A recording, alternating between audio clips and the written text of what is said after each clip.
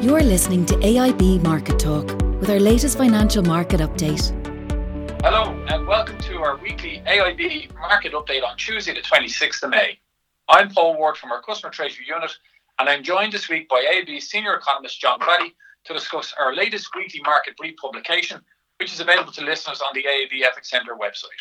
John, May's survey data for the main economies is starting to come true. What can we take at this stage from the data? When we look at the flash PMIs, which is one of the key kind of high frequency updates we get, what we could see in the main numbers, now we got them out of the US, the Eurozone and the UK, so they take a little bit of interpretation this time around, because normally the way the index works is a reading above 50 signifies expansion, a reading below 50 signifies contraction. So the May figures versus April suggested that activity levels fell further on April levels, but it's more likely though that the respondents to these surveys, when they were answering the questions this time round, had in mind output in May relative to pre-COVID-19 levels. So what the surveys suggest then on that interpretation, given that they rose versus where they were in April, is that output picked up somewhat in May. And that's really the key thing, because the view is, and the consensus and our own expectations is, that April will really capture the worst of the month from a macroeconomic data perspective, because it's when the restrictions on economies was most widespread and most comprehensive. So April should capture that. So what we're looking to the survey data now, before we get the kind of more hard data, is that May starts to show improvement, because what are we seeing in May? We're seeing an easing of restrictions in some of the key global economies. So the PMIs last week showed that, and also the more recently released this week, we had the German IFO, that also showed an improvement too. So the survey data coming through and other high frequency indicators does suggest that there has been some improvement in activity, albeit we're still well below levels we were before the crisis hit. All right, John. So evidence, or starting to see some evidence of signs of recovery, but to the point that you mentioned there, this is all survey data rather than really hard data. So I suppose we're going to have to see something a bit more comprehensive, will we? Yeah, well, the survey data, I suppose, gives us an indication where we're going. The hard data, like last week, if you think, we got April retail sales from the UK that showed a fall of something like 18%. So we're only really getting the April data now in terms of hard numbers and actual activity numbers coming through. So it's really, the important thing is, we know April was bad, and that's what the data is showing in terms of those type of figures like retail sales, and that it's all about what the upcoming months are going to be like. And what that suggests is that, okay, we're starting to see a pickup in activity, but it's still likely only to be a partial recovery. So what we expect this year, and in line with the IMF's thinking, is that activity will rebound in the second half of this year and into 2021.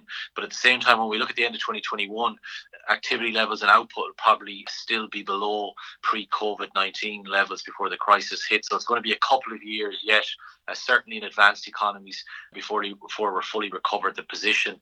And if you look at the unemployment rates, they're double-digit numbers, huge increase in unemployment. Unemployment is normally a lagging indicator. This time round, it's very much a lead front and centre indicator, because of what's happened with the restrictions in economies being shut down. So it will take some time for economies fully to recover. So it's not going to be a V-shaped recovery. It's going to be a more gradual recovery spread over a couple of years. But we will see a rebound in the second half of this year, though.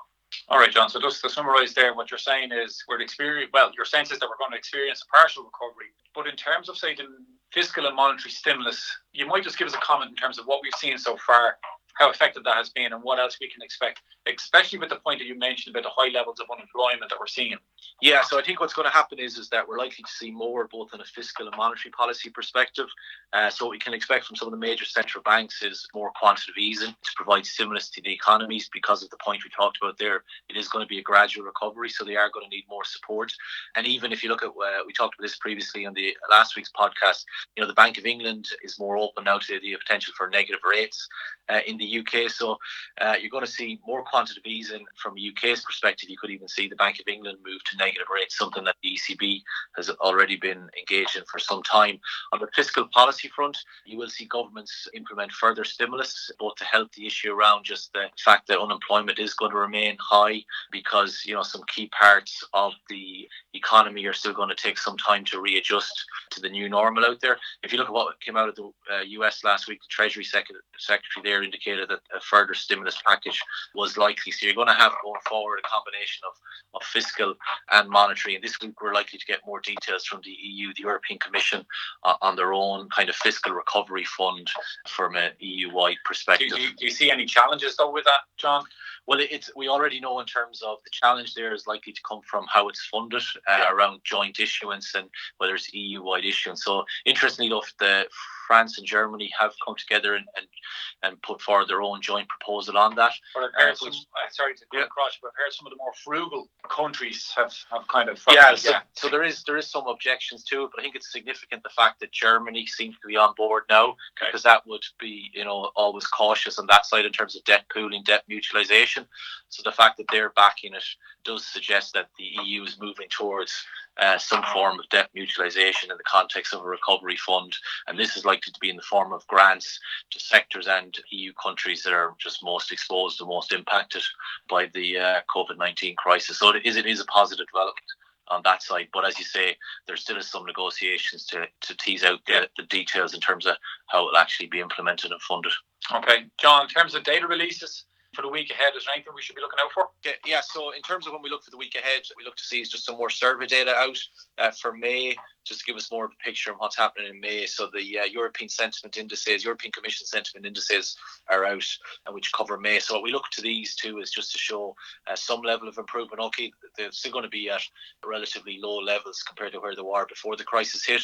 But what we want to see is some pickup and some improvement from April, and that's what's expected. So that will give us further comfort around the fact then that, as the restrictions are being eased off in some of the major economies, we are starting to see, albeit a gradual improvement in activity levels. Perfect, John. And then just the last thing for the listeners, the currencies.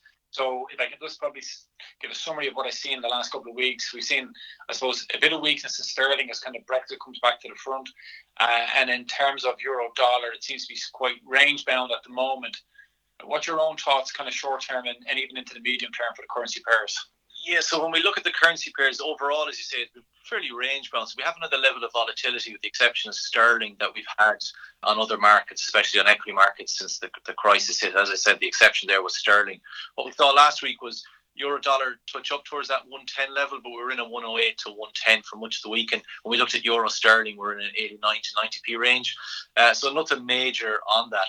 Obviously, what we're tending to see is when there's a bit of risk aversion on market, dollar, the yen and the Swiss franc are getting bought for their safe haven demand. And then when markets are more risk on, risk positive, improvement in risk appetite, we tend to see the dollar ease back a little bit against euro and sterling. But in terms of what's out this week data-wise and scheduled events, nothing major there that we would expect to be a game changer for currency markets. It could be just a case for the next couple of days of remaining fairly close to the ranges that we mentioned there. And in terms of euro sterling, John, in terms of what we're really looking out for, it's probably finely balanced between anything that comes out in relation to Brexit and COVID. But do you think that will start to shift in the next couple of weeks? Yeah, so we kind of delved on this a little bit last week's podcast too. As this COVID stuff starts to ease back, the focus will more come on Brexit. And one issue why the focus will more come on Brexit is obviously the provisions in the current negotiate issue is that the UK, if it wants to seek an extension, has to do so by the end of June. Technically speaking, even though there's probably likely to be scope if they are going to look for an extension that they could do that later on. Now, there's no indication. All indications are actually is that the UK won't seek an extension. Yeah. They're saying that, so they definitely won't seek it by the end of June. So that might mean that markets might start to get a little bit more nervous then. Yeah. And if you look at what we've heard at the moment out from Brexit, it is very little progress in the negotiations. So that does pose some headwinds and downside risk for sterling. So as we get into June, towards the end of the month, we could see a little bit more volatility come back into play for sterling as the market starts to focus back in on Brexit rather than COVID-19. Yeah, and it's not too long ago that we've seen levels above the 90p in terms of euro sterling. So yeah, you can't discount that possibility. Yeah, we've seen the euro sterling pair go from 84p up to 93p within a very short space of time. So if the market becomes more concerned on Brexit and more focused on it, then we're not too far from 90p at the moment. So going above that again is very possible. Yeah. All right, John, many thanks for the update. A big thanks to our customers, colleagues and listeners for joining us on this week's podcast. If any of our customers have been impacted by COVID-19, details of our support packages can be found at our website aib.ie/COVID-19. stay up to date with all our latest podcasts, please subscribe to AIB's Market Talk on the podcast apps for iOS or Android. Talk very soon. Bye-bye.